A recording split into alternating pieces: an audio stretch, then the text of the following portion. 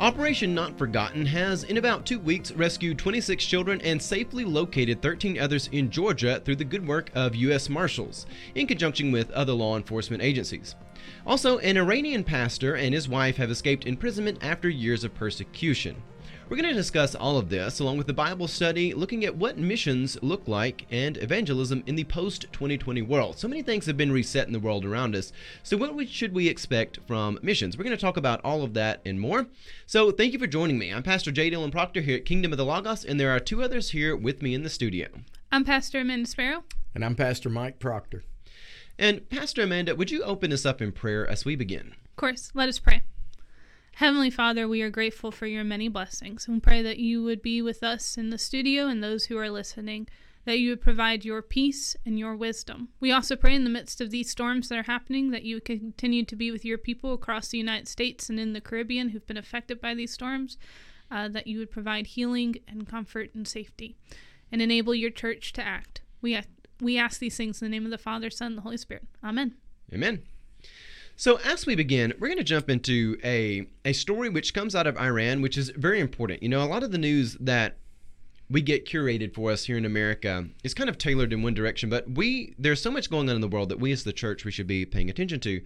And I want us to go to this story which comes out of Iran.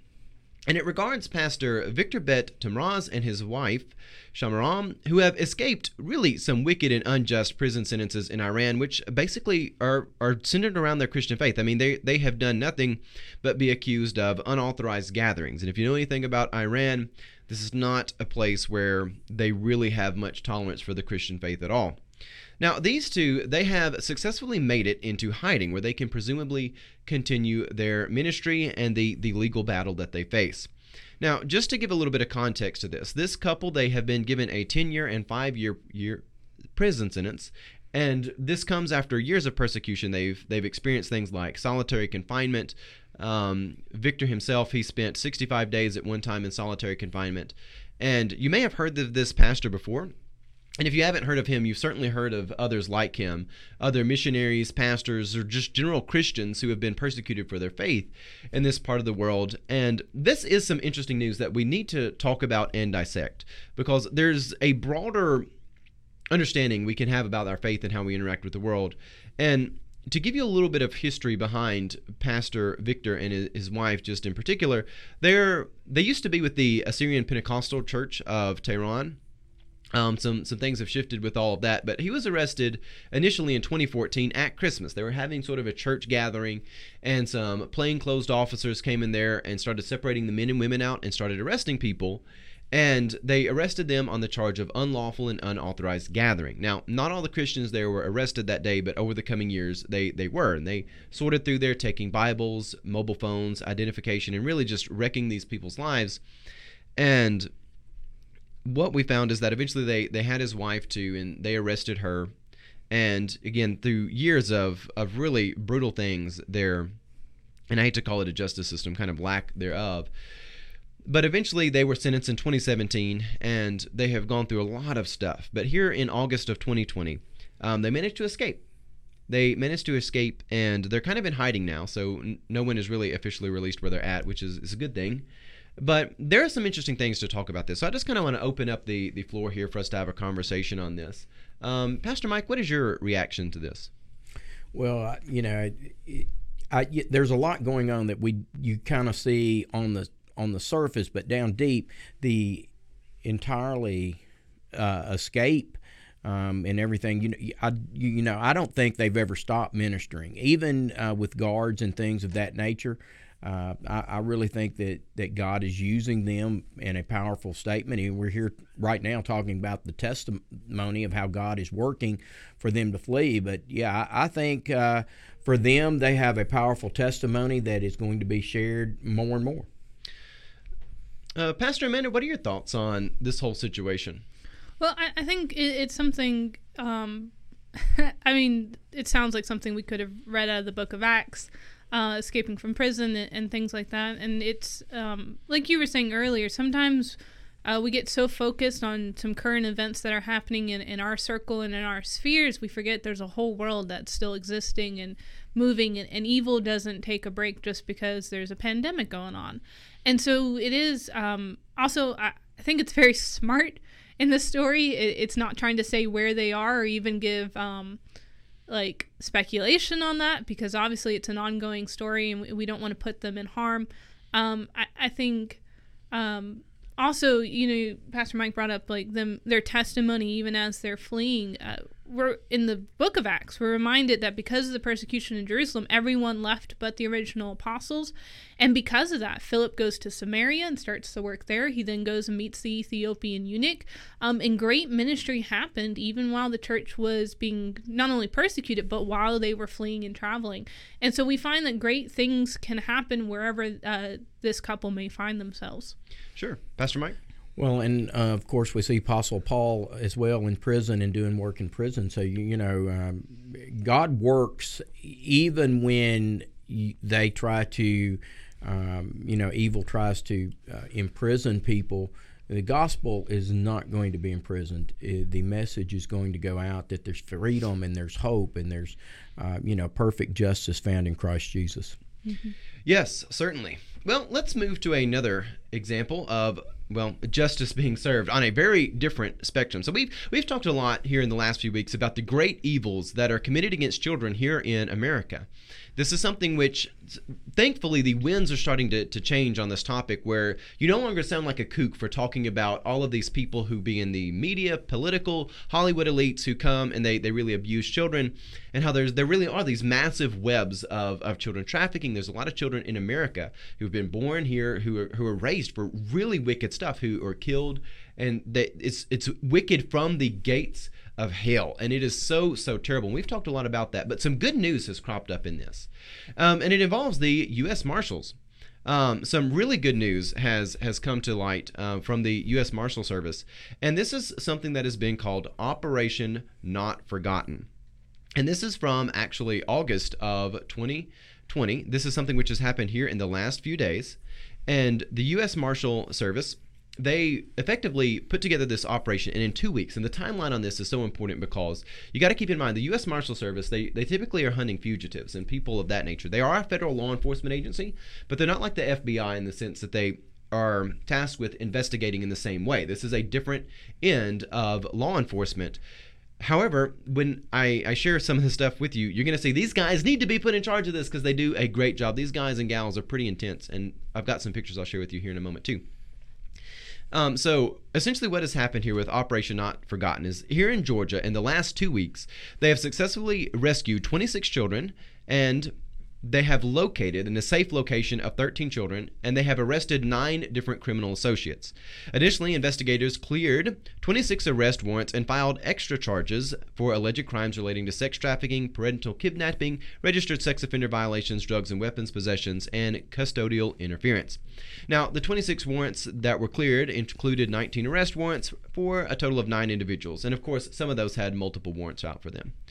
So one of the things which is really phenomenal about this, and I really do find this just to be so phenomenal, is that when you look to last year and you see what has gone on with the U.S. Marshal Service in this, is last year they had successfully recovered 295 missing children based on request from other law enforcement agencies, which, keep in mind, these cases, they're not starting and originating with the U.S. Marshal Service. There's things that are coming up to them.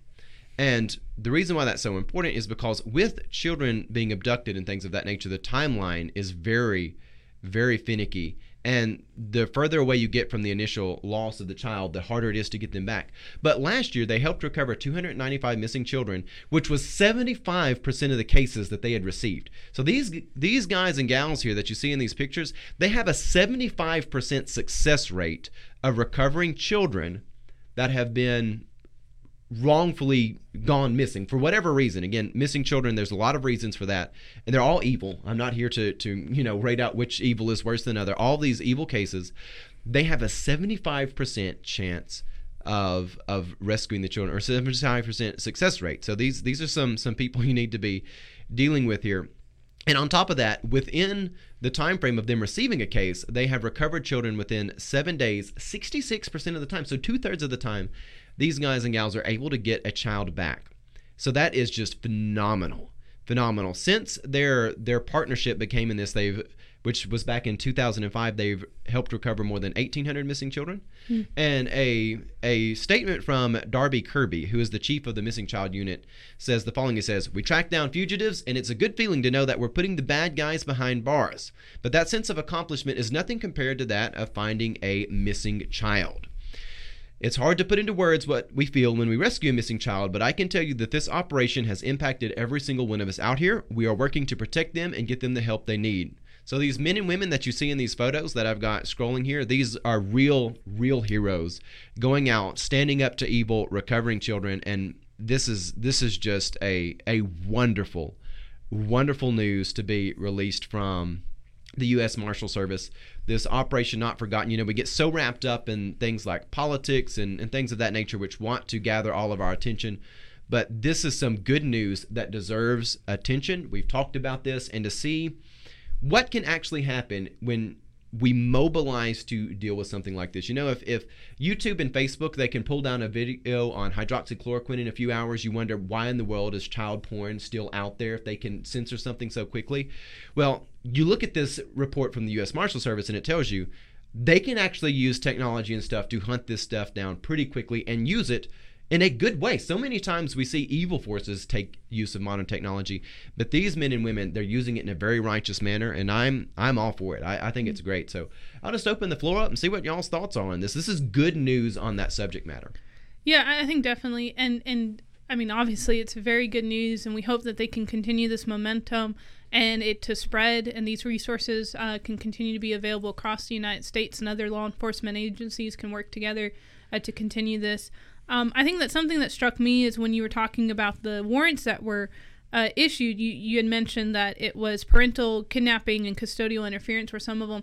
And I think this is something that we need to remind ourselves that human trafficking, child trafficking, and things like that, it doesn't happen just far off in some forgotten corner of the world. This happens right next door to us. Yeah. Mm-hmm. And oftentimes, parents or parental figures or those who are in charge of a child's care can actually be involved in these things. Yeah. And so for the everyday person, we need to be alert and aware. We need to have eyes to see and ears to hear, and pay attention to what's happening around us, and especially in the lives of our children and youth, and watch out for warning signs that, whether it's abuse or trafficking or anything, to make sure that we're aware of this, so that we can be a helpful part in taking care of the children and youth of our community. Yeah, absolutely. Pastor Mike, your thoughts on this? Well, obviously these, like I said, the numbers are good. I wish they were even better. So this is good news. I'd like for it to be better news. And as Pastor Amanda said, you know, I think there's a healthy understanding for us all to be aware. You know, I know Pastor Amanda has had videos. My wife has done videos at church to try to help people see the red flags and things that we need to step up as people. And most of all, the people of God, and not just rely totally upon the federal government to do these things. And I am for the federal government doing it, but I think we have to take that initiative too to be aware. I do love the idea that this is to me, this is good use of federal tax dollars. And there's so many frivolous things out there. I'd love to see them double and triple, especially when you're getting results like this, that program, because, you know, our hearts are there for children, and, you know, God loves the little children. Do not refuse them to come see Him. And I think this is really good news, and I'd love to see it even grow and be better. Yeah, I would too. Which, again, look, I'm not complaining. If they've got a 75% success rate, praise God, more power to them. That's not a complaint saying. Yeah, it's a very honorable thing for them to do. Yeah, and you know, I'm pleased with those numbers. I'd like to see them better though. Yeah. And again, what fascinates me is this is the U.S. Marshal Service. So, and again, the U.S. Marshal Service, they generally, you think of them transferring prisoners between states, going out and catching fugitives, people who have escaped, things of that nature. Because we have around 30 federal law enforcement agencies actually in the U.S. A lot of people don't realize that. We have a whole lot of them. You think of things like the FBI, obviously, being kind of the poster child of it. But there's actually about 30 different federal law enforcement agencies which have kind of an original jurisdiction around all federal territories. And what you find so fascinating about this is each of those agencies are tailored to different things. And the U.S. Marshal Service, they're not Mulder and Scully, even though we reference that. They're not your FBI investigators. They're not that sort of like FBI spook looking for something. They are, they're not quite, Dog the Bounty Hunter either, but they're more in that direction of the spectrum. They're a lot more serious. Mm-hmm. They take a very aggressive stance to stuff, and their expertise in the way they're tailored is for dealing with really hardened criminals who have already gone through the justice system, and they're dealing with that. And to see this group of people be the ones tasked with this and to have such a very successful number there is quite phenomenal to me. And so this is the angle we need. We need this energy. Sometimes you need the sword, and sometimes you need a scalpel, and I think they're closer maybe to the sword, and that's what we need right now in this particular situation. And they are highly trained and highly educated people who have been trained and educated for a very specific purpose, and that is to bust down doors and to bust down doors and rescue children. Yes, and that's good. And especially, again, that timeline, it diminishes so quickly when children go missing. And in 2 weeks, they're out there wrapping this stuff up. And again, keep in mind, it starts off usually at local levels. It takes several hours. It's going to take a while, maybe even days before it reaches them. And for these people to have this level of success, well, it's pretty impressive. So we're going to come back with the Bible study, but I did just want to bring some attention to you. Operation Not Forgotten. Check it out. There's some cool links to it. You can just do a search for that, Operation Not Forgotten. And the U.S. Marshals actually have a nice little thing put up for it that's officially theirs. It's a very, very interesting thing to look up. So God be with them. Godspeed to that situation. So we'll be back with a Bible study, and we're going to talk about missions a little bit. We got a fun, open-ended question for everyone here, so we'll see how that goes. So we'll be back here in a moment.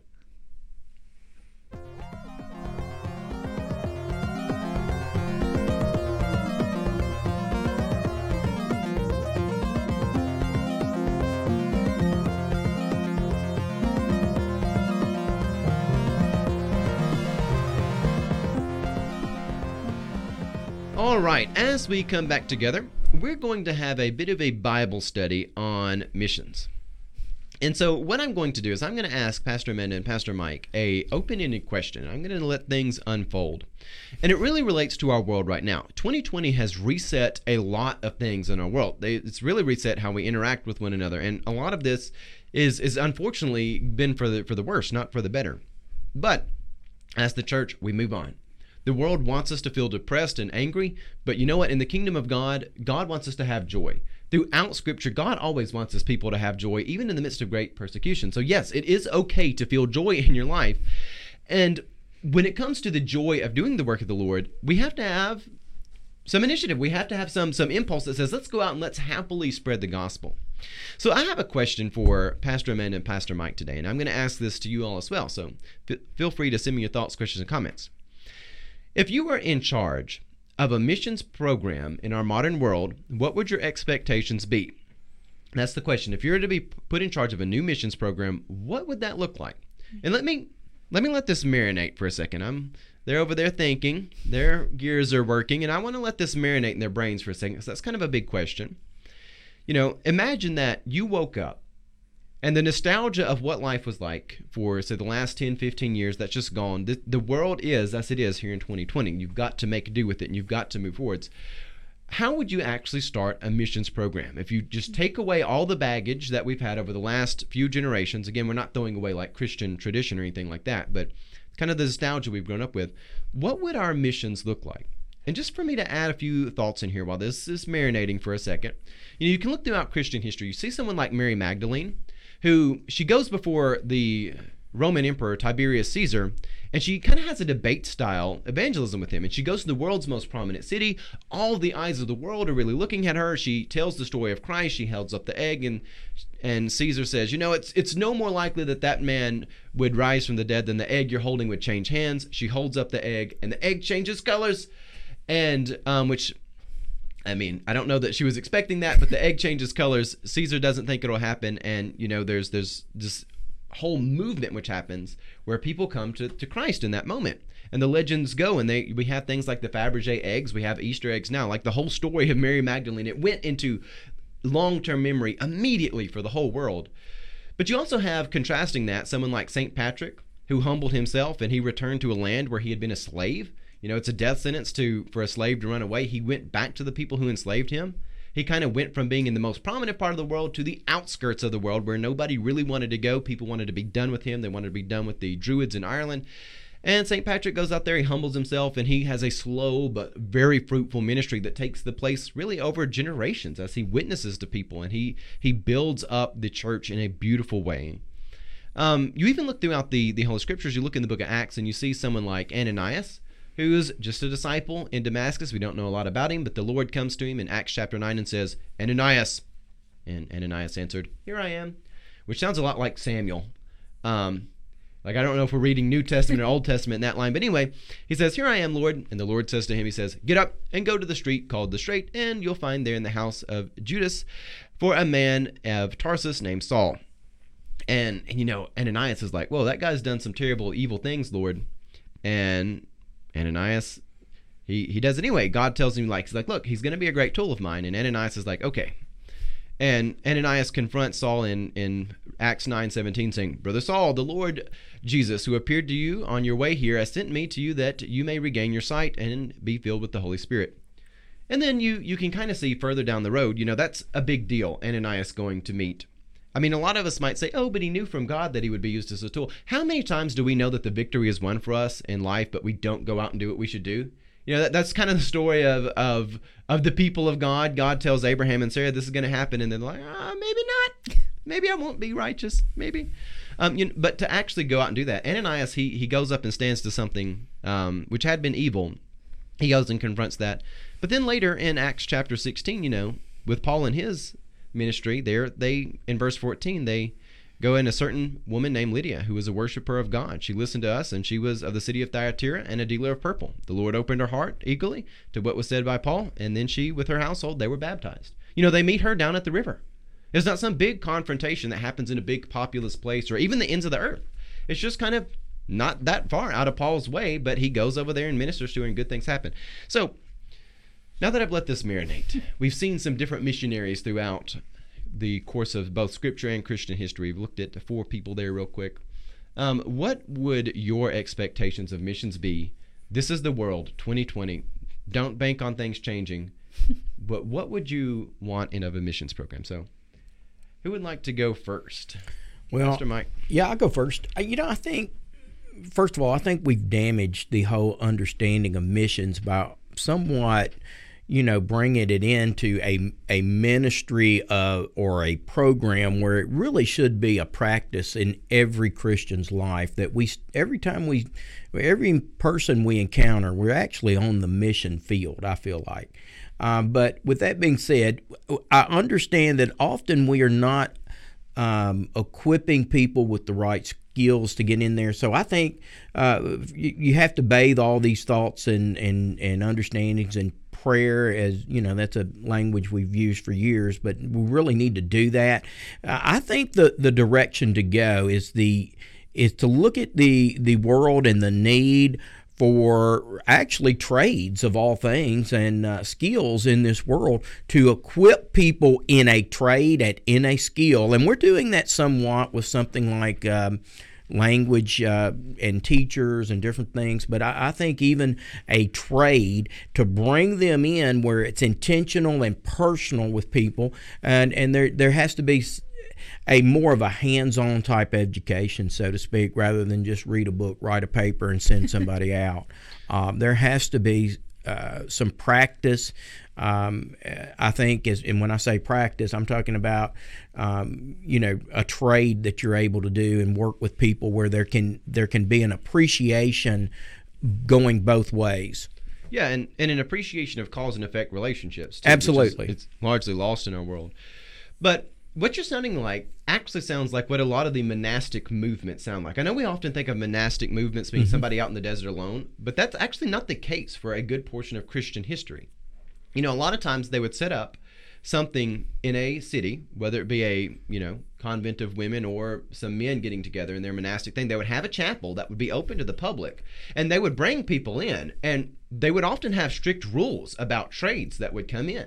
They would assign to different people different works. And this is something that would really elevate a lot of people. When you actually look through what we consider the dark ages of Europe, which actually weren't that dark, there's actually a lot of really beautiful history that happens there. A lot of young people, this would be a way that you could elevate the entire family. The church, you could send off the young in your church to become monks and nuns, and they would become, they wouldn't be clergy in the sense that like they're a priest, but they would become ministers. And they would oftentimes have trades. They would run hospitals. They would run schools. They would do a lot of skilled work, whether it be something practical like carpentry. They would run a lot of all this stuff, and they would teach these skills to their young people that come in, and they would be able to pay for things back at their family. They would elevate them up, but they would build these institutions that they were set apart from society, but they were still completely accessible by society in the sense that people could go to church there.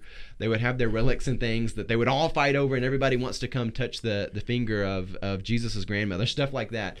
But that kind of sounds a little bit like what you're talking about. I don't know if you... I think I would probably point to the Shaker community, which is very much like that in a sense. The whole... I would like to see it be what I would consider still a family where it's not a celibate, community. You still have marriages and husband and wives and things of that nature that continue to flourish. But I know that when you think of the Shaker community, you often think of Shaker Furniture, which they always, had some type of skill and trade that was, in the world, associating and trading with the world, but at the same time they were bearing witness, and it had a tremendous impact on a lot of people. Yeah, interesting. Pastor Amanda, what are your thoughts on all of this? I kind of have two main thoughts, which will probably devolve into 20 small thoughts, but anyways. Which that's fine. You can take this in a completely unrelated direction. Okay. This is open-ended. My one thought, although you said trying to alleviate ourselves from the nostalgia of the past, some of my expectations are almost in what not to do or what not to expect. So that's kind of my first point. I think there's a weird thing we've done. I'm going off also what Pastor Mike said, where we've kind of over-segmented out missions versus evangelism, or what we do across seas versus what we do here, which is just kind of ridiculous. To a certain extent, it makes sense because we're talking about going cross-culturally versus not. But globalization has happened. It is happening. So the ends of the earth are oftentimes across the street from you. People are speaking a different language, having a different worldview, different cultural foundation than you. So I'm not sure some of those over-segmentations that we do, missions versus home evangelism, really exist anymore and shouldn't really exist anymore. Now I'm in trouble with somebody in the Nazarene church. Hey, if anybody wants to send a pitchfork over that, send it to me. I will gladly take that pitchfork. I'll stand by those comments. Yeah, I'll take it too. But yeah, so I think there's a weird thing, and I've been talking to my church about it because I've been at Trinity since late 2011, so about 9 years. Mike was there about a year before I was.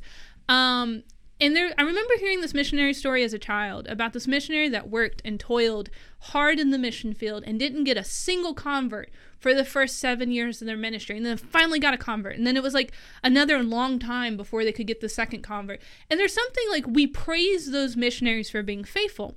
And yet, if you're here in the United States, if you didn't get one convert for 1 year, you must be the worst pastor ever.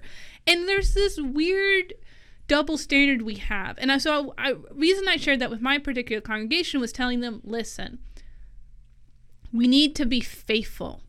We need to do the hard work. And sometimes that might mean seeing 100 new converts in a year, or in one event or one day. And sometimes that means you don't see one for 7 years or longer. But that doesn't mean we're not doing what we need to do. Now, we need to be careful and make sure we are doing what we're doing, what we're supposed to be doing. We need to be evaluating and reevaluating and evaluating and reevaluating. That's a continual process.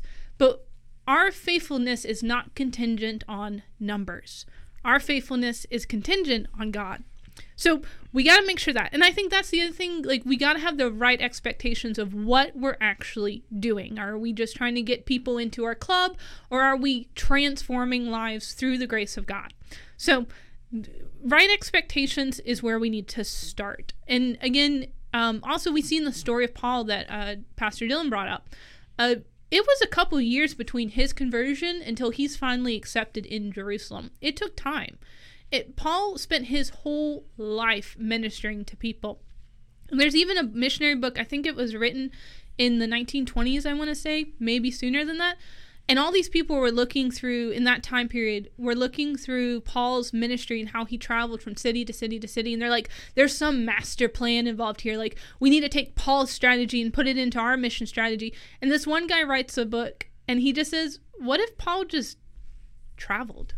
What if there wasn't some grand mission strategy? What if it was just Paul traveling? And wherever he was, however he got there, whether because he was shipwrecked or he intentionally meant to go to that particular city, he ministered. You know, and that doesn't mean we don't have a strategy. That doesn't mean we don't plan. But what if instead of hinging all of our faith on ourselves and our intellect and our ability to make things work, what if we just ministered? And again, that book's 100 years old now, and it's kind of being revived. Some people are revisiting and rereading it, and it's fascinating. All right, second point. I know I'm talking probably too much, and I can stop if you need to. Please, let it unfold. Second point, and this is purely, I've been studying for this sermon coming up this Sunday at my church. We're doing a series on the kingdom of heaven, and our specific passage is, there's this in-between section between when Jesus teaches the parable of the sower and before he gives the explanation of the parable. His disciples say, why do you even talk in parables? And Jesus gives this almost cryptic response, which to some may sound like almost Jesus is trying to hide a secret knowledge away from the crowds. But if we really look into what a parable is and to what Jesus is actually saying, and he references some things that happen in Isaiah 6, he's not hiding things. The point of a parable was to give the people a knowable subject matter. So like farming, or kings and how kings interacted with their subjects, or landowners, or trees, or birds. Like, it was very knowable things in that agricultural world. And yet Jesus takes this common concept of a parable and he gives a twist at the end. And I think that's what's important is we're talking about missions and ministry and how we're going to minister. Education is vitally important. But how we educate is different than really the rest of the world's going to do it, even though the world is kind of rediscovering these dynamics in the educational sphere. You start with something they know, but you never keep students in their comfortable area. It's called the zone of proximal learning. So what they know, what you need to get them to know, and how you get them there. And that's what Jesus does. He says, this is where you are. You can't understand the mysteries of heaven.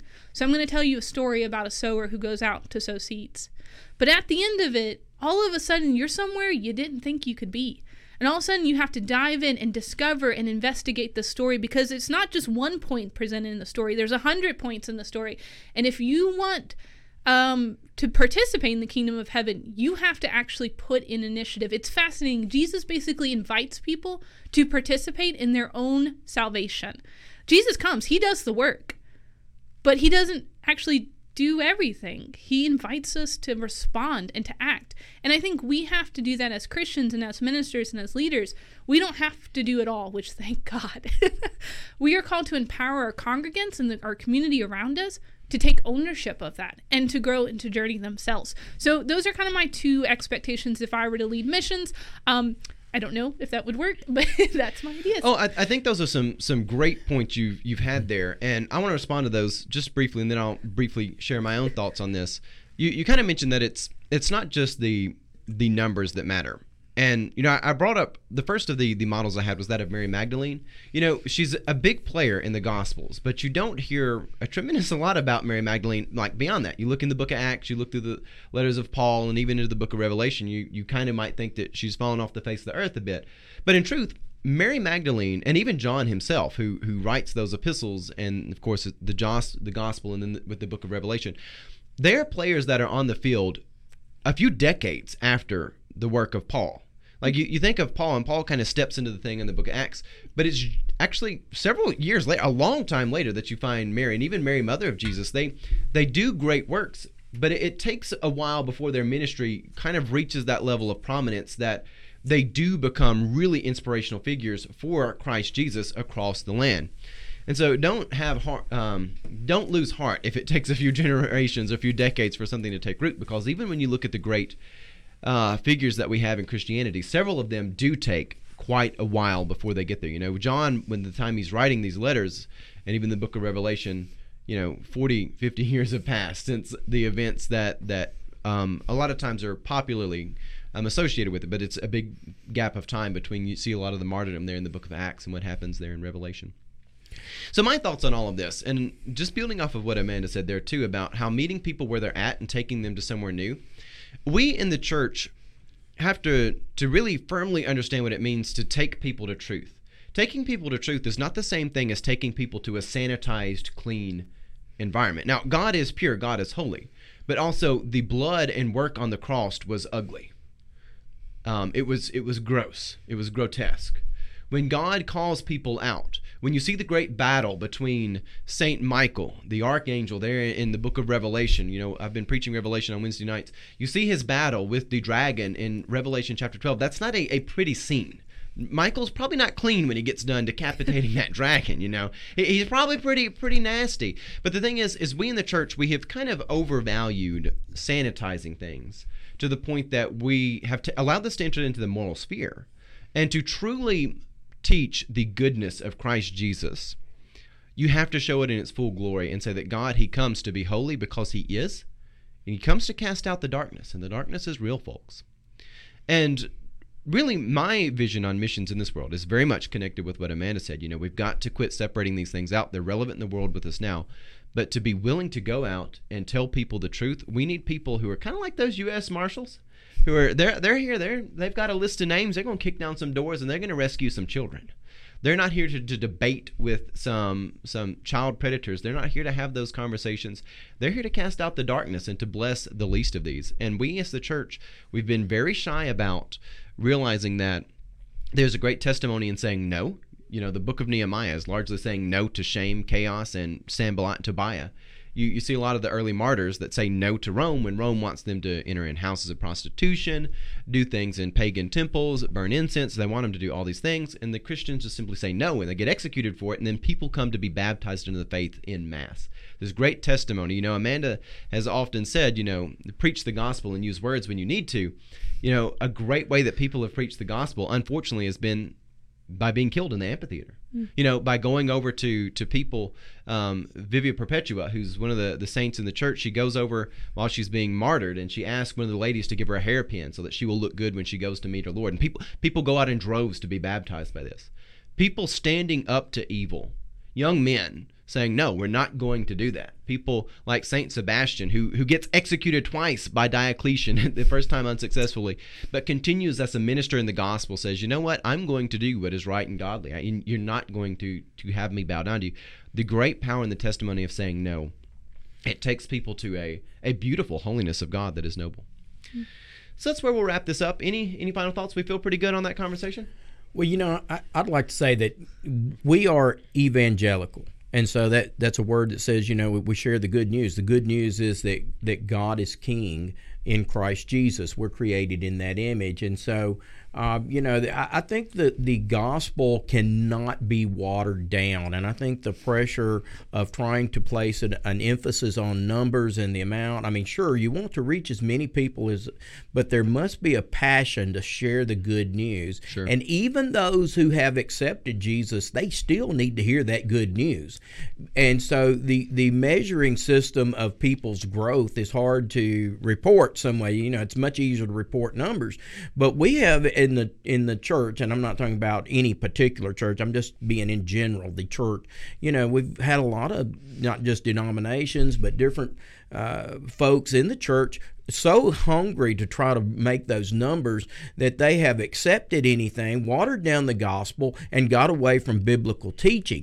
Yep. Even furthermore, I recently had someone come to me and was telling me about the church they was at and said they was concerned because the pastor had baptized 2 people twice within the same year, and he turned in the numbers as 4 instead of 2.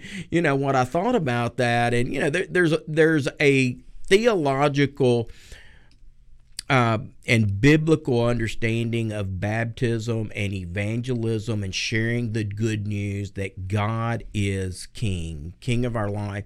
And when we are faithful in doing that, yes, it may cost us.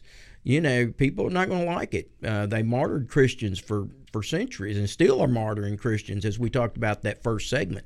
But yeah. It is good news to know that God is King. Yeah, so perfect justice. Just wrapping up some thoughts on that. The mission field is here. It's here. With us. Don't make the distinction think it's far away. And also, I see by no standard that the world is going to allow, regardless of if a pandemic goes away, regardless of any sort of unrest goes, our world, the beast craves chaos. And there are many who will look upon the beast in amazement and worship it. And division.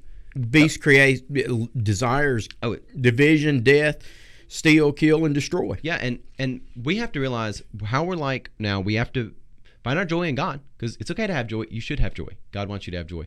Find joy and move forwards in missions. Our expectations, don't expect, just a bunch of numbers and stuff on paper, but do the good work, find joy, and tell the truth of the gospel without, meet people where they're at. And don't sanitize it. All right, so we'll be back here in a second with a bit of unholiness today as we wrap up our program. We're going to do something fun this weekend.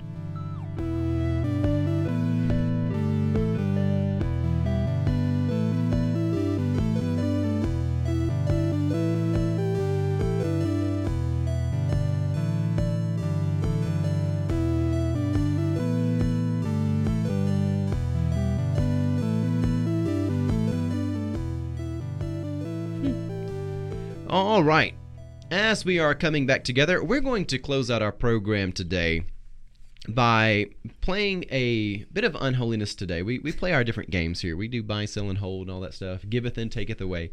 But today, I've got another little open-ended question that would be kind of fun.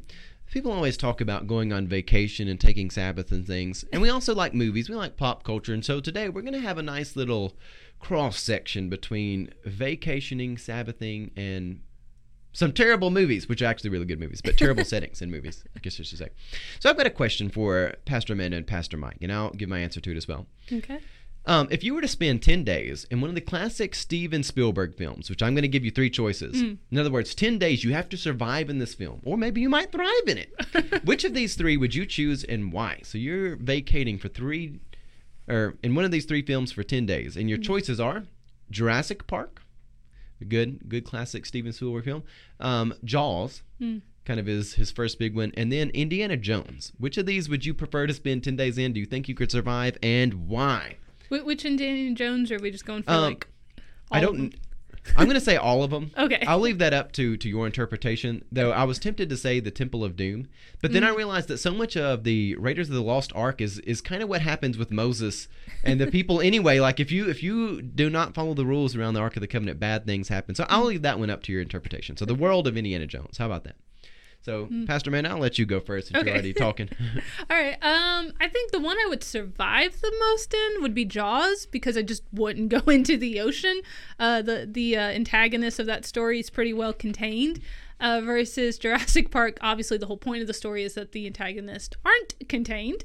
I would definitely listen. Any kind of like apocalypse group, like a zombie movie or Anything where there's multiple villains versus just one bad guy, I'm gonna be the first one dead. Like that's just the thing. Like if the zombie apocalypse happens, I'm just gonna be the tragic backstory for one of the main characters. I'm not one of the survival group. I'm okay with that.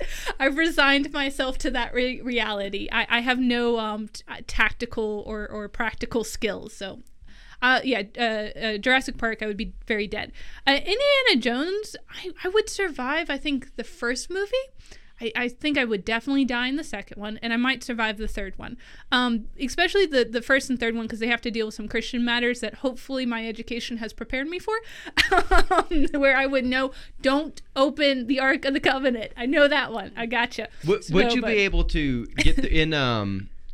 The Last Crusade, would you be able to solve all the puzzles there then? Would you make the leap of faith across the valley and survive the saws and Jehovah spelled with an I? Yeah, I would not pass the first trial. What a penitent man will pass. Yeah. I don't think I would survive because it's more than he just bows. Like Indiana Jones has to do like some cartwheels. So I would maybe get past the first Saul, but the second and third one would be potentially dangerous. I hate to laugh at this, but imagine if you actually are penitent and trying to bow, but you just have like a little bit of back pain that day. You're a little slow moving. Oh my gosh! Or you miss the one that's coming from the ground. Like it's more than just one Saul up near your head.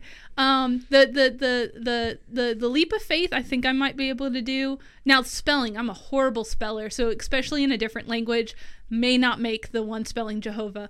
But even Indiana Jones kind of messed up on that one, so maybe, I don't know. But the Temple of Doom, I'm pretty sure I would not make it through. That one, that would be completely out of my wheelhouse. I would die. So to answer your question specifically, if I had to pick one, it would be Jaws. Because then I could just enjoy the beach. Even when I go to the beach, I don't play in the water much. I just like to sit and read. So I could survive Jaws okay. That would be the only one. Yeah, oddly enough, I'm most disturbed at Jaws. Maybe it's because like man-made things underwater like Shunkin' Sips just like terrify me more than the shark would. But I would feel that Jaws is an inescapable terror. Though you pointed out a very good point that he's actually well contained in the water. You just go away from the water, you're fine. But that would be the one that I would avoid the most. But anyways, Pastor Mike, what about you? Of these three choices, which one would you choose for 10 days? Yeah, I would hands down Indiana Jones. Jurassic Park, no way. Jaws is the least on that list. I went swimming with sharks one time, and it was enjoyable until the chicken that they dropped down in the basket ran out, and they were wanting more chicken, and they did not put any more chicken, and we were all on a rope, and the first one out is the last one in, and I was the first one out. So I decided then somewhere between going out first and the moment that they said, stop splashing, we're pulling you in, that was a moment that I realized, no, never again do I need to go swimming with the sharks, nor would I want to be in Jaws for 10 days. But Indiana Jones, I think it's great. And I think probably for me, what is it, the Knights Crusade? I think I would like that one. Yeah, yeah, I like that one. But I'm not, for 10 days, not sure I would survive in it. But, there's an educational, a mystery, a treasure. There's just, and I'm surprised we haven't had like a Dead Sea Scroll searching for the gold in the temple, what it's called, the Copper Scroll, out of that. I'm surprised somebody hasn't made a movie with that already. That would have been a better... Yeah, it would have been better fourth Indiana Jones, which doesn't exist. Yeah, it doesn't exist. Nobody's brought up too much of the food and the bugs in the Temple of Doom, like eating that. I'm more just, I don't mind the bugs, like touching insects and stuff like that, and even touching snakes and stuff doesn't bother me a huge amount. But eating the monkey brains. Yeah. Eating. Yeah. I think the one that terrifies me most about Temple of Doom wasn't even the heart being taken out. It was the crocodiles eating the bad guy at the end. Oh yeah. I think I'm upper elementary, maybe even middle school when I watched that one, and it's like, 12, 13, and it terrified me. I don't know why, but just like the thought of falling off of a bridge into a ravine full of alligators, which is not something I'm going to come across in my daily life, but I just remember as a kid being like utterly terrified of that prospect of being eaten by an alligator. Yeah. Or a dinosaur. You got Jurassic Park That in there is too. true. You're kind of close. Close to that. Well- Eaten alive, I think, is probably the scariest thing. And well, you got Jaws there too. So I mean, but I like your thought process. At least Jaws is in the ocean. he's confined. Yeah. And we didn't plan that we would all have a different answer to this. My answer is Jurassic Park. Oh, I actually think Jurassic Park would be the easiest to survive. Because How? unlike Indiana Jones, they're like a slight miscalculation. Because I would overthink like the spelling of Jehovah. Like I would think that, spelling it in a certain form would be way too obvious, and I would get like smoked on something that I knew the answer to initially, but then overthought it, or even like seeing the cross on the floor or X or something like that. Like I would way overthink that situation. So I actually think the dinosaur thing would be fun. Like the whole atmosphere of being there alone on the island. It feels so empty, even though the predators are so prevalent and so massive. Just the whole world of being cut off from that, waiting for that. It is supposed to be a vacation for 10 days. And I mean, if you're going to be alone, you might as well be alone, right? I know. But I actually think the whole Jurassic Park thing would be really, really phenomenal. Just to see the magnificent beasts in their great size. Not to marvel at them. This is not like the idolatry of Revelation. But just to see that and the great terrors of it. So which one, Jurassic Park, the first Jurassic Park, or the first Jurassic World? Would you want to go? Which park would you want to go to? Oh, the first Jurassic Park, straight up. And I want that Explorer too. Give me the Explorer that comes down the tree, and let's have a good time. So that would be my take on this. I think it'd actually be pretty fun to see all the dinosaurs. It would answer just some curiosities I have. Nothing pertinent to salvation. Nothing that's like going to radically change the way I view the world. But just to see 'em? be cool to see stuff like that. I know it's kind of. It is what it is. Well, anyways, we'll wrap up this program there. So we thank you for spending time with us here at Kingdom of the Logos. We are a Christian program of critical thinking and adventure to stir your nerves and bring you to the edge of your chair as we discuss some interesting things in this world, and hopefully we've given you a break from the chaos of life and been able to point you towards some more exciting things. God wants us to have joy, and there's a lot of ways we can find joy, but let us always move towards Him in whatever path of joy we find. Because God has so many different gifts and graces for us, so many different beautiful parts of God's creation for us to enjoy. So as we wrap this up, Pastor Mike, would you close us in prayer as we wrap this program up? Absolutely, be honored to. Almighty God, we come to you and with great joy in our hearts, realizing that you are our King. You are our salvation, our hope, our joy. All of it comes from knowing you and the blessings that you lavish upon us. Lord, you are abundant in your grace. And so, Lord, we ask for you to use us to be a means of grace in this world. We thank you, Lord, for the stories of the U.S. Marshal that we discussed earlier. And Lord, we just pray for your blessing to be upon them. Give them the wisdom and all the necessary means to do the job of restoring life to these children and bringing them back and rescuing them, because you are a God of delivering.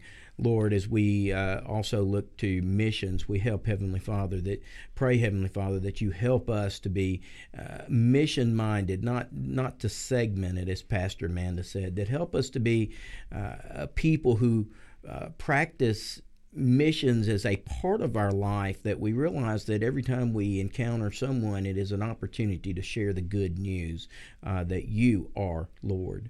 So, dear Lord, I pray for all of those who are watching, your Spirit to rest upon them, and may they feel your presence in all that they do. In Christ's name we pray. Amen. Amen. Mm-hmm. And just to make a quick clarification on the end of this, the news site that has the information on the Iranian Christians is called Article 18. Check it out. They've got some really, really good information there, and it's something that we should be praying about. Scripture tells us to pray for our brothers and sisters. So with that, we thank you for joining us. God love you, and have a blessed day.